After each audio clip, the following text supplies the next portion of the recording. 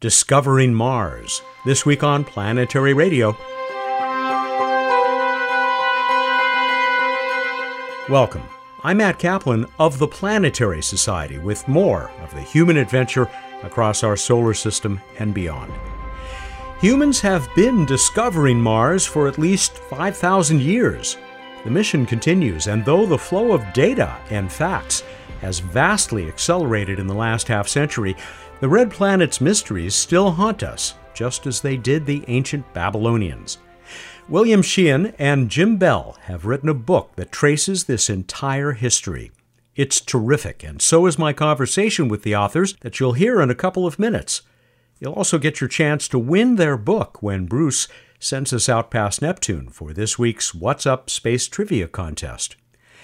As I prepared this week's show, we learned that launch of the James Webb Space Telescope has been pushed back a few more hours.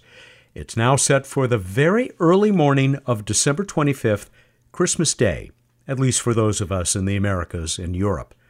Planetary Society editorial director Jason Davis has prepared a complete guide to the launch. You'll find it at planetary.org. Go, JWST! Have you seen the mesmerizing, awe-inspiring video taken by the Parker Solar Probe as it flew through the sun's corona? It is one of the most spectacular space videos I've ever witnessed. Our CEO, Bill Nye, worked with some of my colleagues to do it justice in a new video. It's on all our channels and at planetary.org/video. Then there's our newsletter, The Downlink, where you'll learn about an exciting find by the ExoMars Trace Gas Orbiter. The spacecraft has detected large amounts of hydrogen along the floor of the Valles Marineris Canyon. It probably means there's water down there in the soil, or at least water-rich material. Might be a good place to homestead someday. There's much more at planetary.org/downlink. You know Jim Bell. The Arizona State University professor has written bestsellers, including Postcards from Mars. Jim is principal investigator for Mastcam-Z, the sharp-eyed 3D zoom camera that's atop the Perseverance rover's mast. And that barely scratches the surface of his past and present planetary science activity. Jim also served as president of the Planetary Society Board of Directors for many years. He is now teamed up with retired psychiatrist and longtime historian of astronomy and space, William Sheehan. Sheehan has written many books, including one in 1996 that this new work updates extensively. The full title is Discovering Mars, A History of Observation and Exploration of the Red Planet. You'll hear me call it monumental. That's not just because it's big. The book is something of a monument to the thousands of scientists and proto-scientists who have looked up in wonder at that flickering, red, wandering star.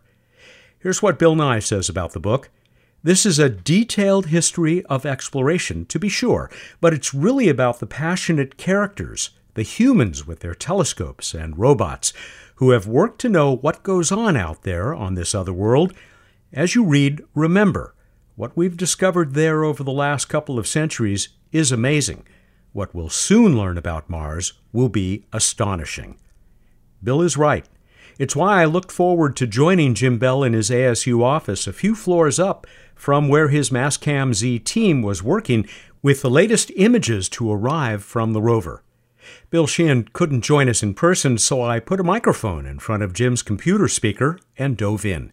Bill and Jim, thank you so much for joining us on Planetary Radio and for this outstanding book that every Mars lover or aerophile really ought to own. Thanks for coming on the show. Well, thanks for having us, man. Yeah, it's great to be here. I already shared what Bill Nye has said about the book. Here's a quote from our friend Andy Chaikin, the author of A Man on the Moon. Read and understand why we will never be done with Mars, which is short and sweet, I would say. Bill, I think you and I got our first small telescopes in the same mid-'60s year, and we both immediately turned them toward the red planet. Did that begin your passion for Mars? Certainly did. I mean, Mars was the main act, really, back then, as in many ways it still is. So as a kid, getting everything I could out of the branch library, and all of the books being several years out of date. The idea that Mars might still be inhabited, even by intelligent beings, had not completely been exorcised from our imagination. So I was a believer at the time in the canals of Mars, and had, hoped against hope that might all pan out. And I certainly remember looking at Mars through a small telescope, one of those department store telescopes that everybody pretty much says are worthless, but tell that to a kid of about 10, and seeing that little red disc up there, even though it was a little bit bigger than a pin's head, it still was infinitely evocative to the imagination. So yeah, that was 1965, March 1965. That was the opposition I got started. Just about the time I got my little department store refractor. And that belief, that wanting to believe in the canals of Mars and that we might just find somebody up there to welcome us, that is a theme that runs through this book. How belief sometimes got in the way almost, right from the start, of the science, of the actual facts about the planet Mars. Jim, do you also see that thread? Yeah, absolutely. And it really starts with Bill taking the historical perspective. And, part of this book is an update to Bill's book from 96, I want to say. Right? Yeah, right. The planet Mars. Yeah, and there, a lot has happened since then, of course, on the mission side, but a lot has happened on the historical side as well. Lots of research, lots of new photos and manuscripts uncovered, et cetera. And so, yes, that thread of belief winds all the way through the historical side that Bill has researched so expertly. And, it also runs through the spacecraft side, right? We wanted to believe that the ALH 84001 meteorite was, loaded with Martian microfossils. Some people want to believe there are human faces carved into the rocks of Mars, right? Some people want to believe that we can do sample return in the next decade, right? And so there's scientific facts. Yes, there's engineering reality. But yes, it's also a very human endeavor, this exploration of Mars. Bill, how did you get from that 1996 book, The Planet Mars, to discovering Mars and this partnership with Jim Bell? Well, I think one of the things that happened to me about 1965, because that was also the year of Mariner 4, which showed that there weren't canals on Mars. Instead, there was this stark, barren, crater-pocked terrain that was revealed in those rather poor quality images, but they were very gray, very bleak-looking. So one of the things that happened to me at that point was that I wanted to understand how scientists, could have gotten it so wrong.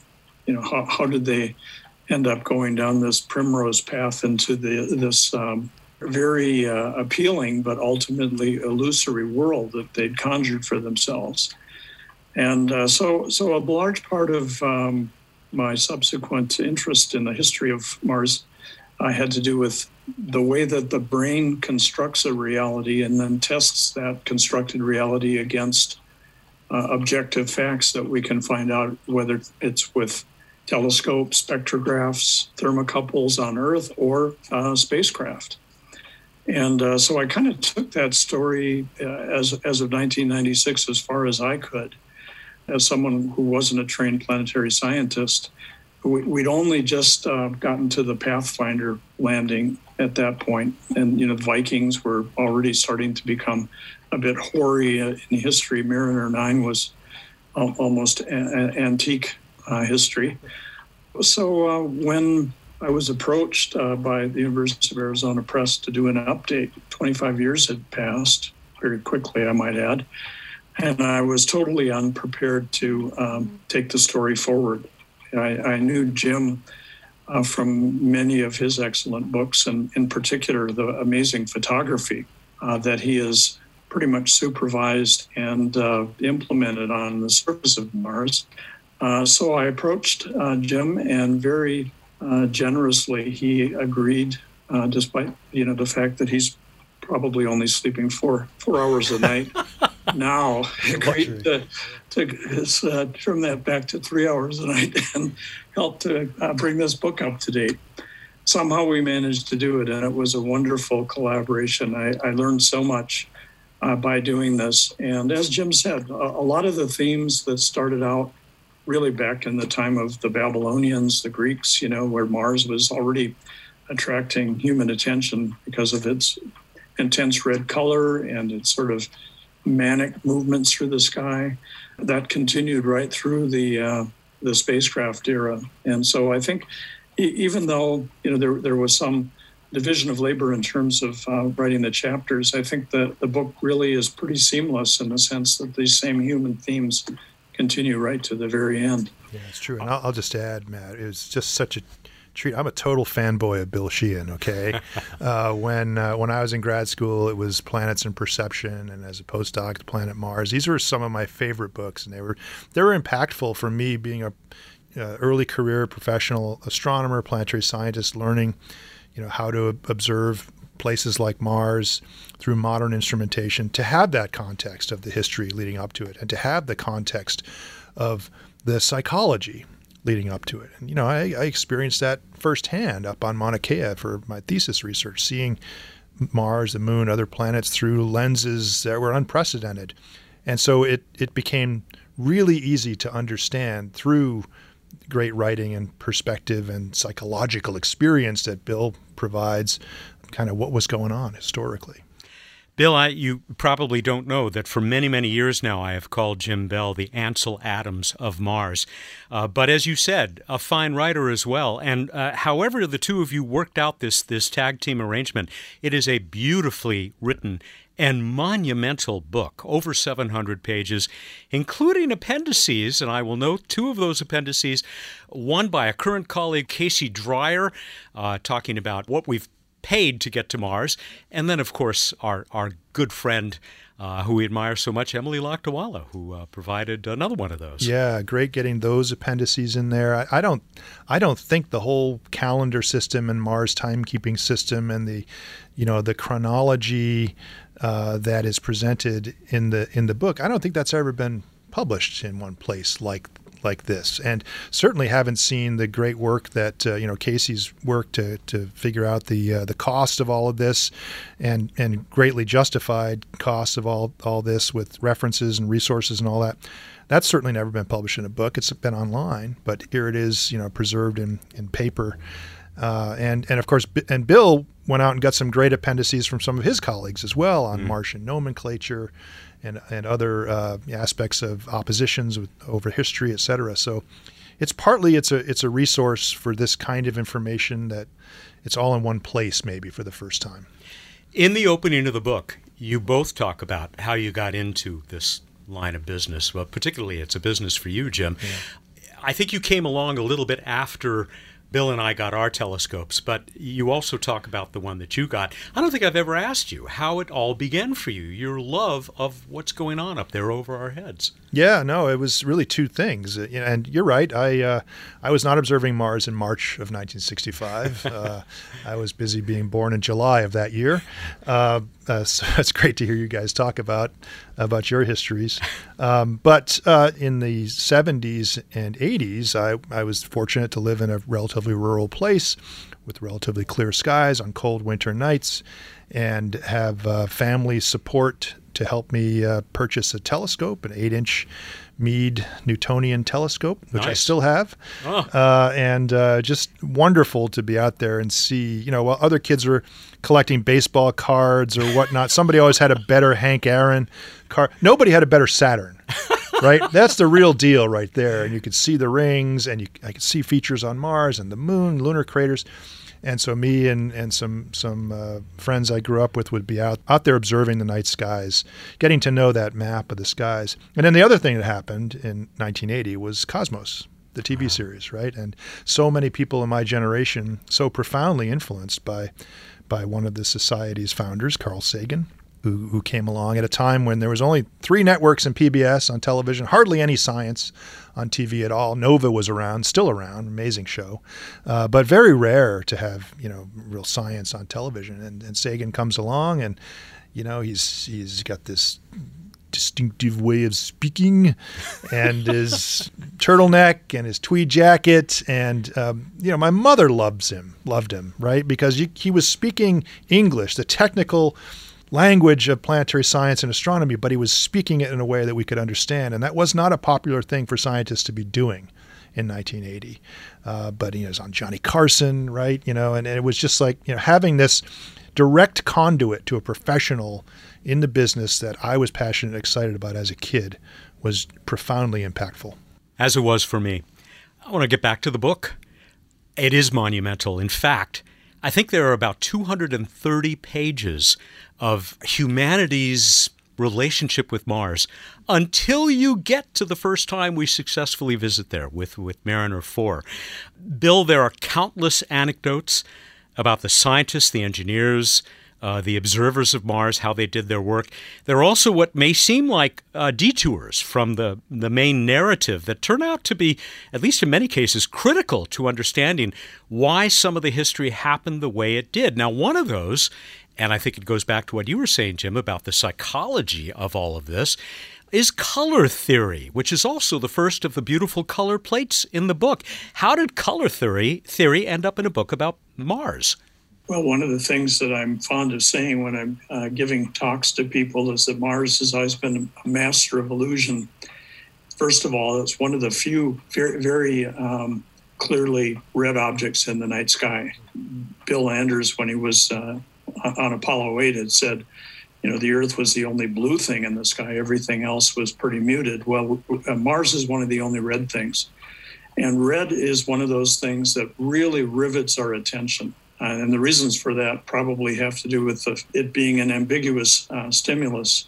It both signifies danger, like the red eyes of the poisonous African tree frogs, but it also is associated with some of our appetites, which is why restaurants always use red as their theme color. So you have to pay special attention to red stimuli to determine whether to approach or to avoid it. So anyway, right from the beginning, Mars's color really set it apart and stirred our interest. Well, once Mars was observed in telescopes, it appeared to have some bluish greenness spread on somewhat reddish background. Humans being as they are, reasoning from analogy, thought, well, bluish areas must be seas and the reddish areas must be lands. Eventually, as people analyzed these colors more closely, they realized that, as anyone that has color blindness can testify, we don't see colors in the same way, any two of us. And in particular, we don't really see colors separate from the background against which they're projected. And so eventually some of these, Ray Bradbury has a nice phrase for this. We found that in the case of Mars, the blues were not really blues. They were actually rather neutral, brownish areas on Mars, grayish areas, and it was just our way that we generate color information in our brains that made us see it in this way. So yeah, that all sort of took us down that what seemed to be somewhat of a detour, but it ended up being an important detour because so much of what we've made out about Mars's potential to be an inhabited planet had to do with our interpretation, either of Mars having seas or later vegetation tracts. I recently read an estimate that ranged the probability that Venus's clouds might have some sort of life. Depending on what initial assumptions you make, it can go from virtually nil to 1.0. If you pick the parameters correctly. Well, up until the 1950s, I think most astronomers would have said that the chance of there being life on Mars was about 1.0. They were almost sure that that was what they were going to find there. And a lot of that had to do with these now clearly illusory colors that so long we were entranced with. We're not going to be able to touch 5% of what is in this book, in this brief conversation. But there are, as I said, so many of these wonderful anecdotes. I had no idea that Giovanni Cassini and Christian Huygens were rivals in 18th century France.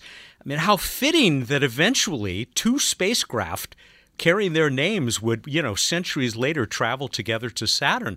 And I should say that this book has a lot of the history, not just of our exploration and observation of Mars, but of the whole solar system. Jim? Yeah, it's true. And Bill has done a masterful job of bringing that history, which is, of course, extensive throughout astronomy more broadly, focusing it on planetary science and specifically Mars observations. Bill, I went back and looked at the initial correspondence. It's been 8.5 years. It took us 8.5 years to get this done. Wow. Just between our own research and time commitments for other projects, et cetera.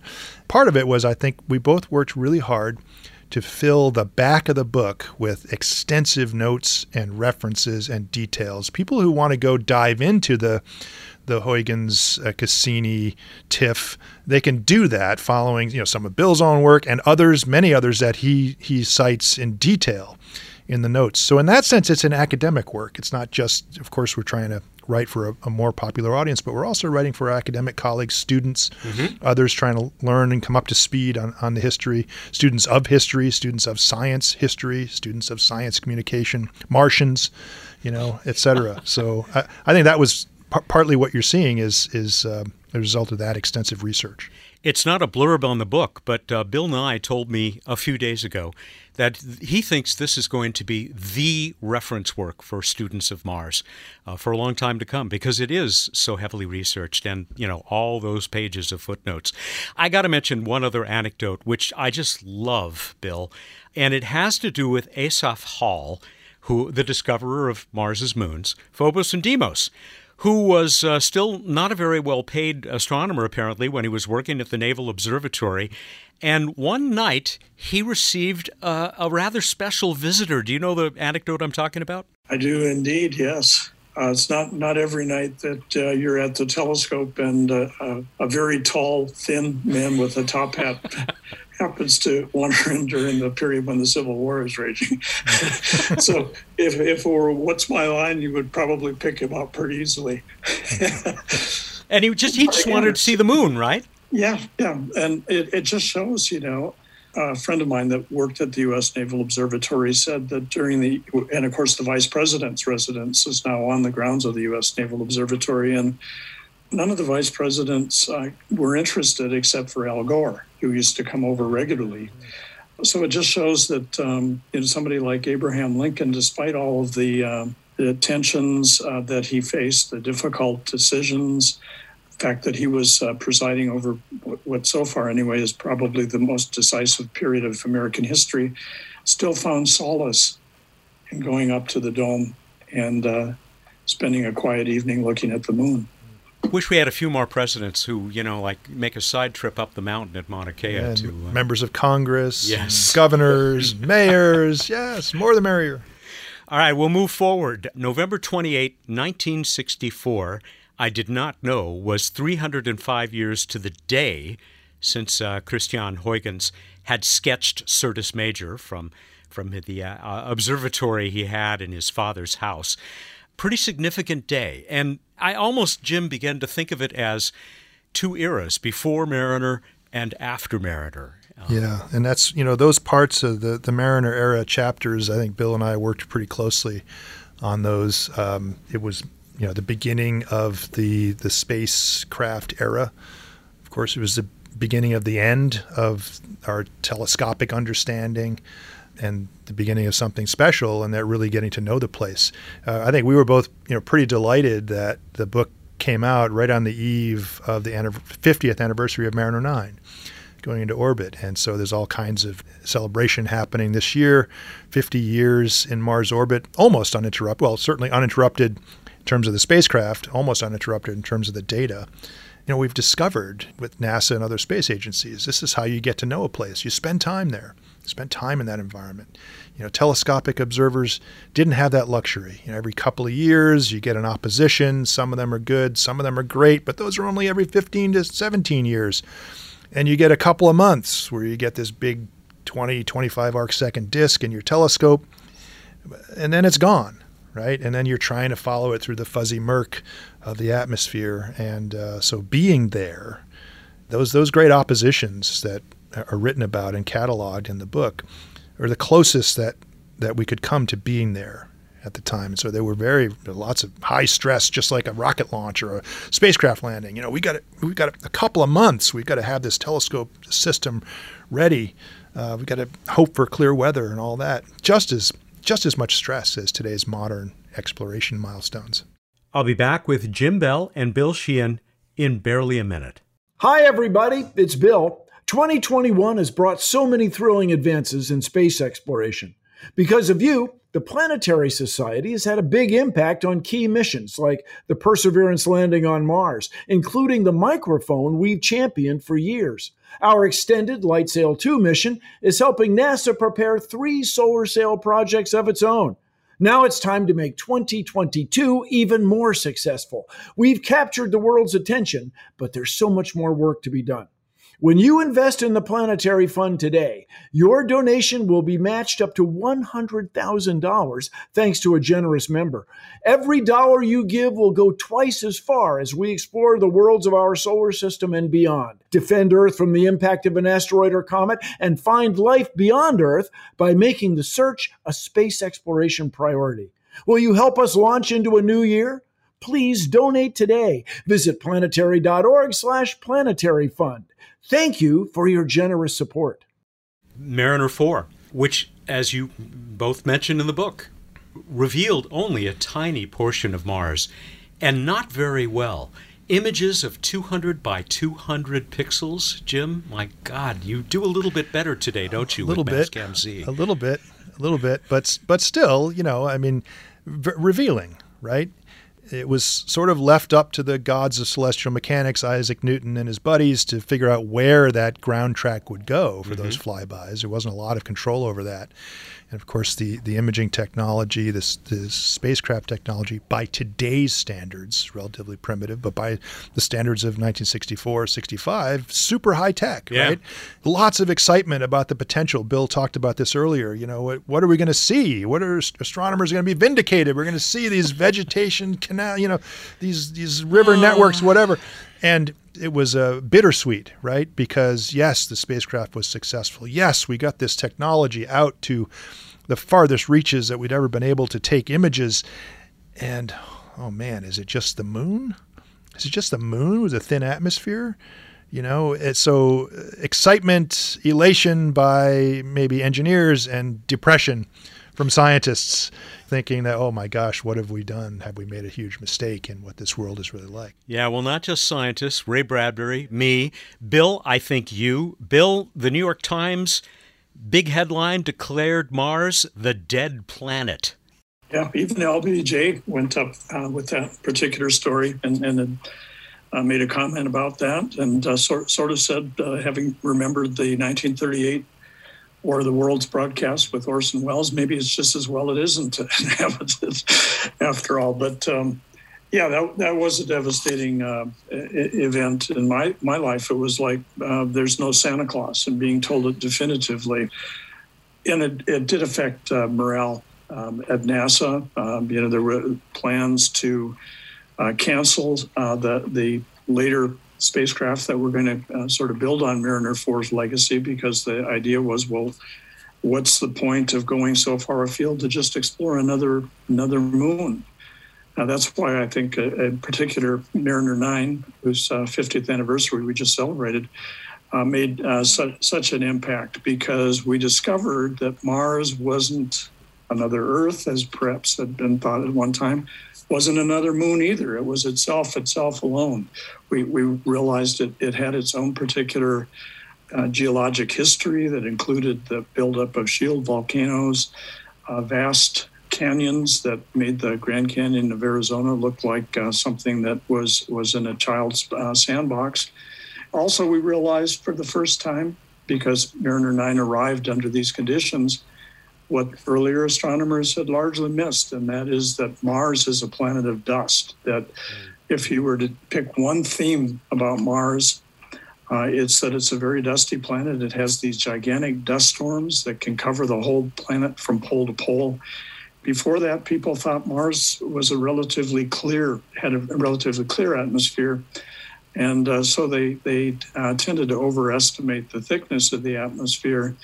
and also failed to grasp what was shifting the features around that they observed in their telescope. So it wasn't that vegetation was growing and changing and withering with the seasons. It was that dust was coming across the planet and covering swaths of it for periods of time and then being cleared away again. So Jim and his colleagues have written some significant papers on just how that process works. Yeah, that will be the biggest shock after the disappointment of Mariner 4, Mariner 9, that we really have an interesting world up there after all. Yeah, and look, I mean, we point this out in the book. Dust is going to be a big thing for Mars into the future. When people go, and you know, I'm an optimist. I've dragged some optimism out of Bill as well in the book. People will go, and this dust, which they will have read lots about going back through the telescopic time and through the modern era, this dust is going to be a major, major nuisance. It's just going to be something that has to be dealt with every single day in air filtration systems, in space suits, in habitats, in airlocks, in wheels and other equipment on rovers and other vehicles there. That dust has been around on Mars for billions of years. It's accumulated and distributed globally because the planet dried out early in its history, because it went from a more Earth-like place to the Mars-like place it is today. And it's not going to go away anytime soon. So Mars dust is here to stay, and it's going to be a major part of the future interactions with Mars. If it's not already obvious, we're concentrating mostly on the farther back in history missions of exploration to Mars, because we talk about the more recent ones. We certainly talk about Perseverance and Curiosity frequently on this show. Mm-hmm. I would love to talk about Viking. I was there at JPL in Von Karman Auditorium, standing with Ray Bradbury and other people when Viking 1 set down. But I'm going to skip over that way ahead of its time, those two spacecraft, to the Mars Global Surveyor. And the beginning of some work on Mars that continues today by Mike Malin, Ken Edgett, and Malin Space Science Systems, still a partner of yours, right, Absolutely, Jim? Absolutely. The small company outside of San Diego, led by a bunch of really, really smart engineers and scientists. And they have now deployed, I think, more than 30 successful deep space cameras all over the solar system. You've seen these beautiful pictures of Jupiter from Juno. That's a Malin camera. The images coming back from Mars Reconnaissance Orbiter, the visible wavelength images from Mars Odyssey, the MGS cameras, the Curiosity Mastcam cameras, the Perseverance Mastcam Z. It's just an amazing amount of incredible work.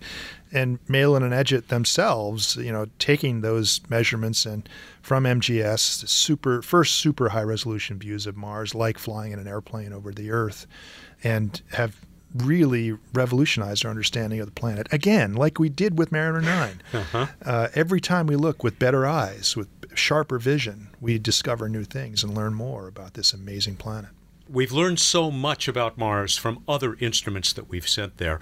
How about MOLA, also on the Mars Global Surveyor, which revealed this amazing topography? Yeah, I mean, getting to know, for a time, I think it was the case that we knew the topography, the elevations, the highs and lows of Mars better than our own planet, because much of the seafloor hadn't been mapped at that resolution, or at least not publicly available at that resolution. So getting to know the planet that way. And MOLA is an example of what I call squiggly line instruments, right? Spectrometers, and Bill writes about the early history of spectroscopy of Mars in the 1920s and beyond, and measuring the thermal energy from the planet, getting these what just look like squiggly lines on graphs. That's where so much of the science happens. Yeah, the images are spectacular. I'm a huge fan of the images. Yes, I am. But what we do with the images really buttresses and supports and contextualizes what we get from these super high-tech spectroscopy and other LIDAR and other kinds of instruments. Gentlemen, it's going to kill me to skip over things like Pathfinder and Sojourner and how that, what was really, you say, a technology demonstration mission, put us back on the road to Mars and generated so much public excitement. But I'm going to jump over the current era and go straight to the future, which is where you end the book. You end with an examination of this future of Mars exploration. You consider the huge challenge of getting humans there, and you describe several of the proposed pathways and plans that have been laid out by this diverse collection of individuals like Robert Zubrin and companies like Lockheed Martin. I was proud, and maybe you were too, Jim, to see the Planetary Society's contribution mentioned. Not the first time in the book that the Planetary Society's role in all of this came up. Yeah, well, society is devoted to space exploration, space education, advocacy. It's a group of like-minded people that think a lot about how do we explore our solar system? How do we get out into our solar system? And I think maybe like me, they're optimists about this all happening. So this is why the society tries to put forward principles for human exploration, tries to guide our favorite space agencies in, hey, keep this in mind, that you've got a public out there that wants to support this, that does support this. So come up with some plans, come up with some timescales, come up with some reasonable milestones, reasonable budgets. Let's get some of our elected representatives super excited about this, just like we are. That is a really important part of what the society does. It's not just enjoying pictures or enjoying telescopic images or learning how to tell time on Mars, whatever. It's much more than that. And I think both Bill and I thought it was important to acknowledge the role that the society and other organizations have played and will play in exploring Mars. Yeah, and I need to get more involved with the Planetary Society. That's definitely something I'm very keen to do, because I think we talked about Carl Sagan earlier and how we need his voice today. He's one of the few people that had the stature and the eloquence to be able to cut through a lot of the superstition nonsense, that floods the media airwaves these days. And as both of you have eloquently said, in order to get the public involved with this, they need to be brought in at the level of understanding basic science, the scientific method. We're talking about some stuff that's really exciting, but it's a little bit like, trying to paint the third story windows, when you're standing on a stepladder. You got to at least have a ladder that's able to reach to that level if you have any chance to doing the job. And that's why the Planetary Society is so valuable. I think to a certain extent, even some of the billionaire short hop space missions are helpful, because they do at least keep space in the public eye, even though obviously they're recapitulating what was already done long ago. I think Mars really is, at this point, our best destination for mobilizing that sort of enthusiasm on the part of society. But we've got to get people educated so that they appreciate why it would matter to spend our tax dollars or private funds to do something like that. Yeah, that's a great point. And all of us involved with the society, from Bill Nye on down, all of us are constantly aware of the need. Why is this important? Share this. Why is this important? What is this going to do for our planet? What is this exploration of the solar system going to do for our species, for each other? There's lots and lots of answers, and we try to get those answers out there.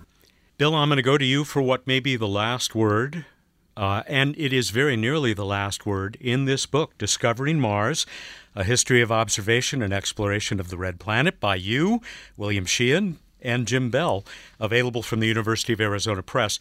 Here's the line right at the end. The most important thing we have gained from the exploration of Mars is the view Mars has given us of Earth.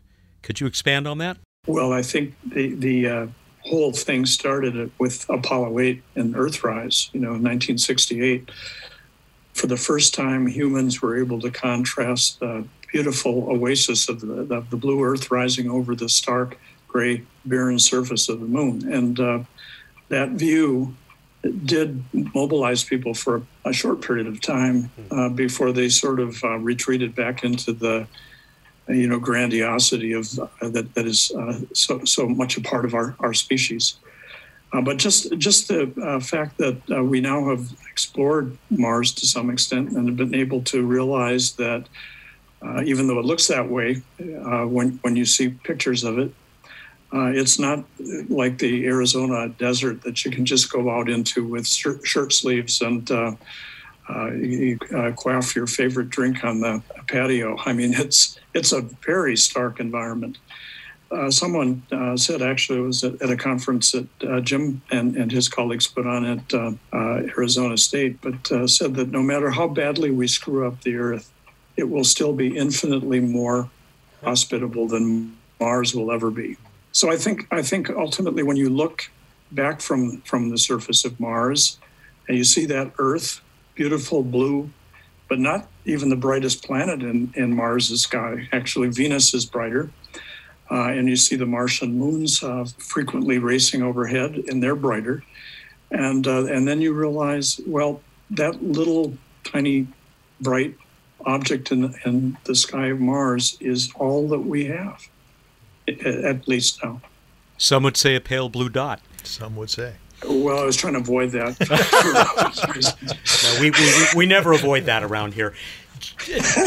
Jim, do we go out there at least in part to find ourselves? Yeah, look, Bill's right. We explore out there to learn about ourselves here. Everything we do in space exploration, I'm convinced, is going to make life on Earth better.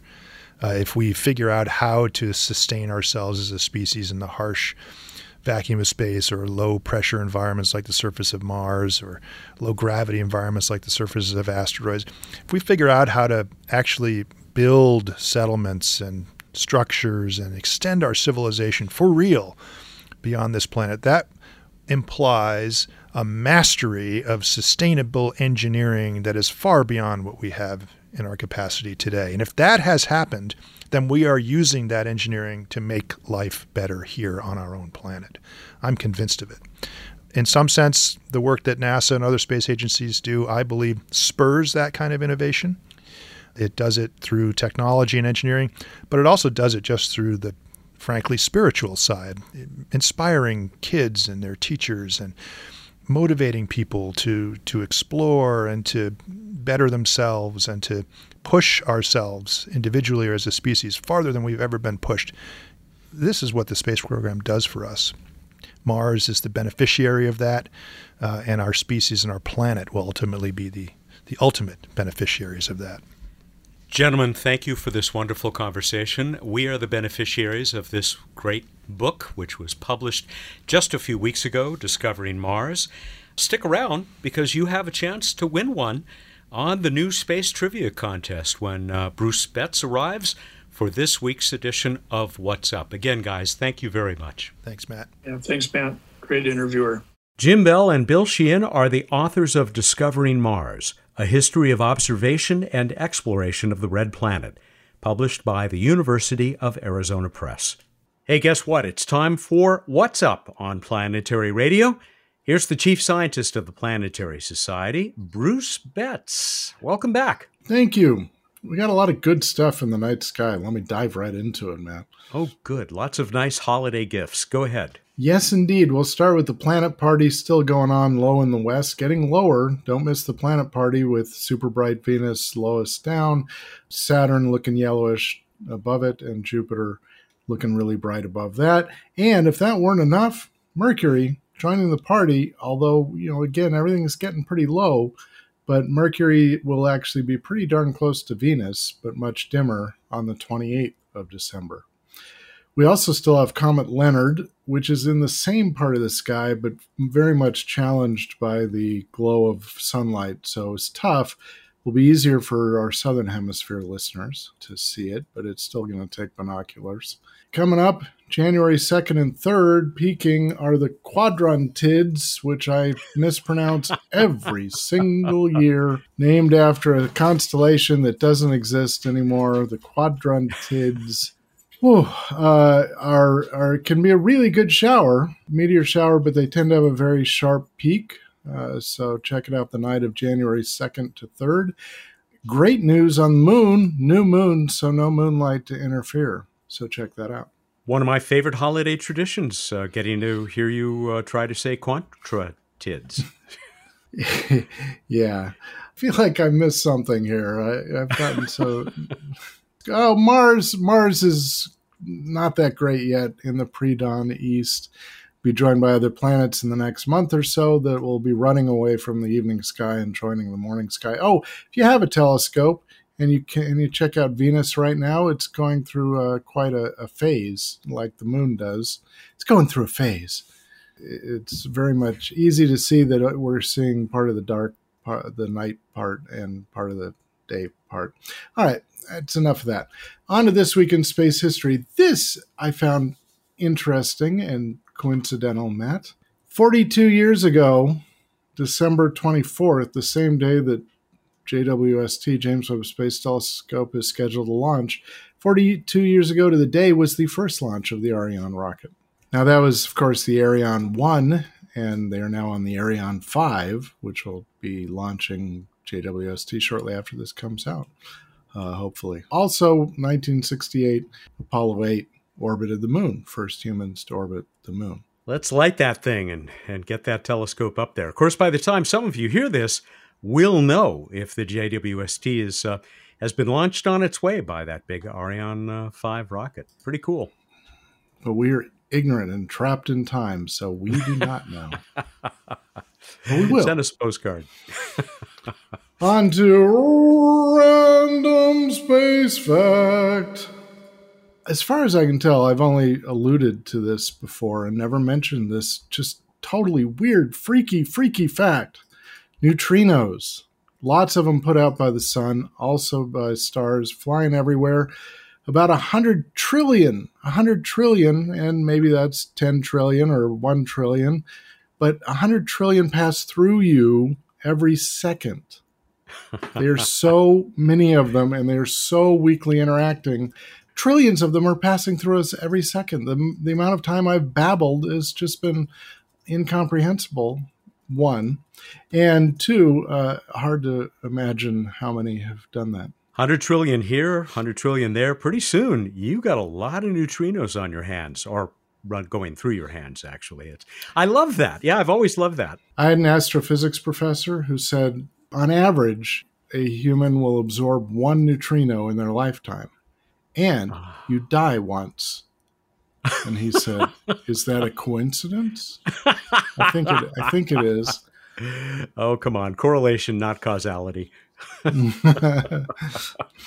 right. On that happy, no, I don't know. Matters. I'll just try to stand so you absorb fewer nutrients. I don't know. Let's move on to the trivia contest. Are you saying there's a neutrino out there with my name on it? Yes. We call it Matt. Matt Neutrino. With 1 T. Well, yeah, of course, because it's a strange neutrino.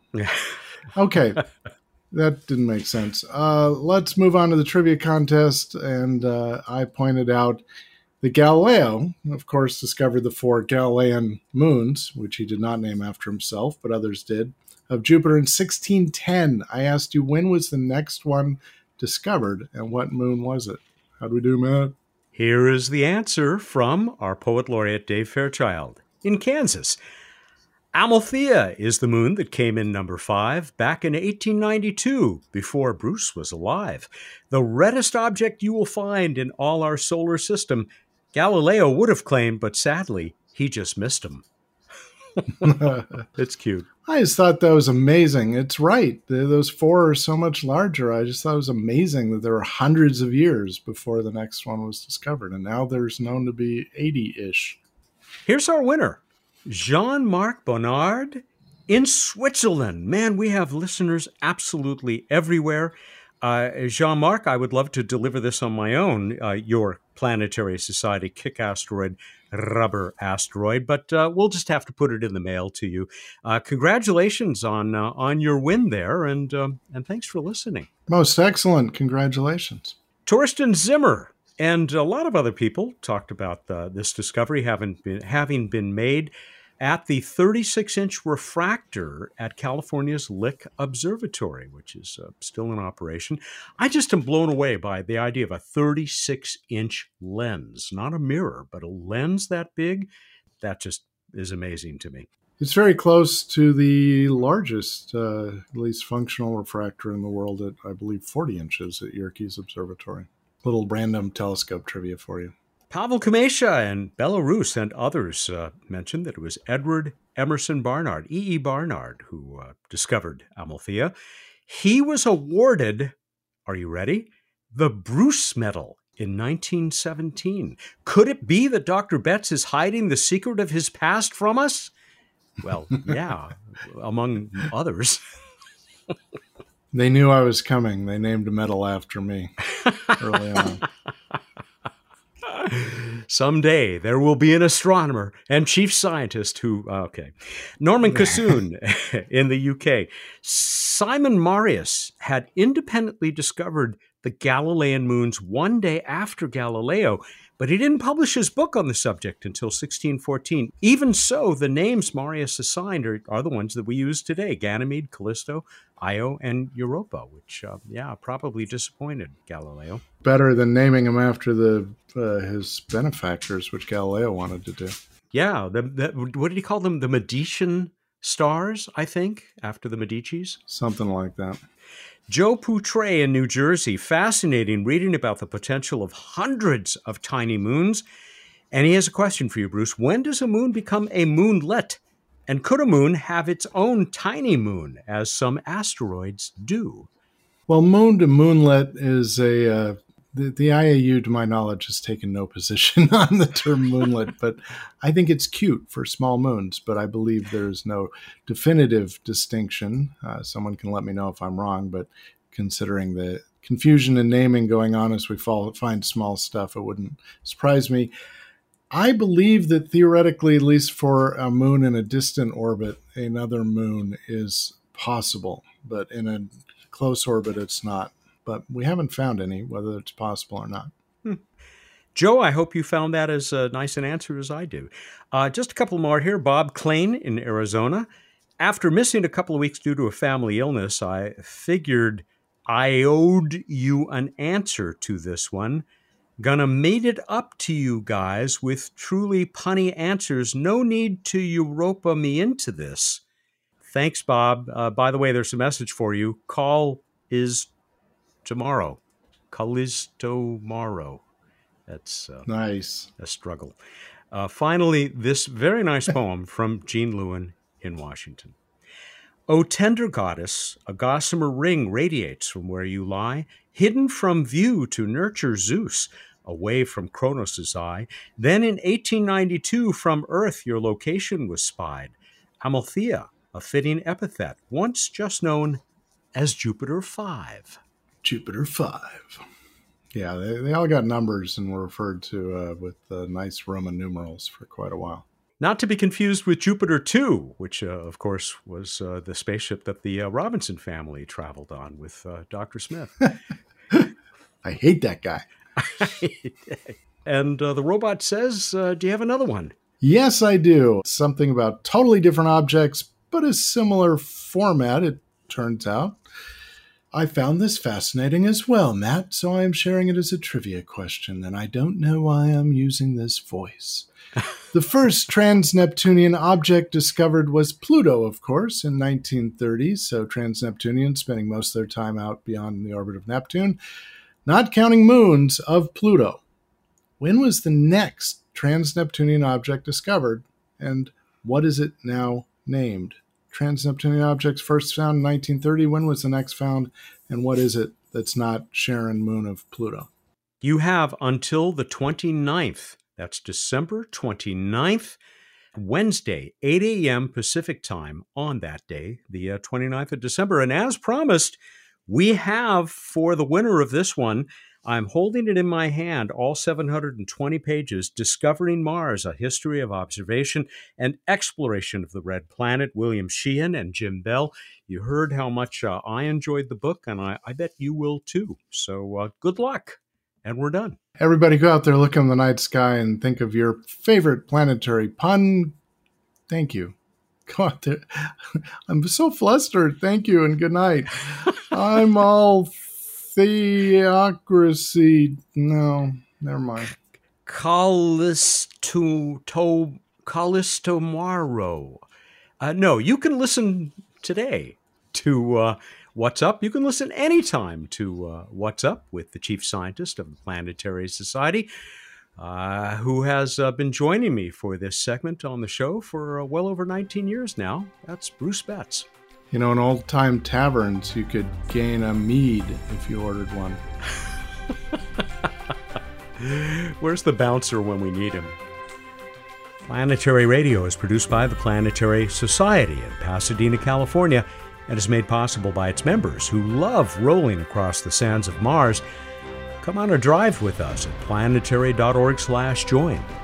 Mark Hilverda and Jason Davis are our associate producers. Josh Doyle composed our theme, which is arranged and performed by Peter Schlosser. Ad Astra.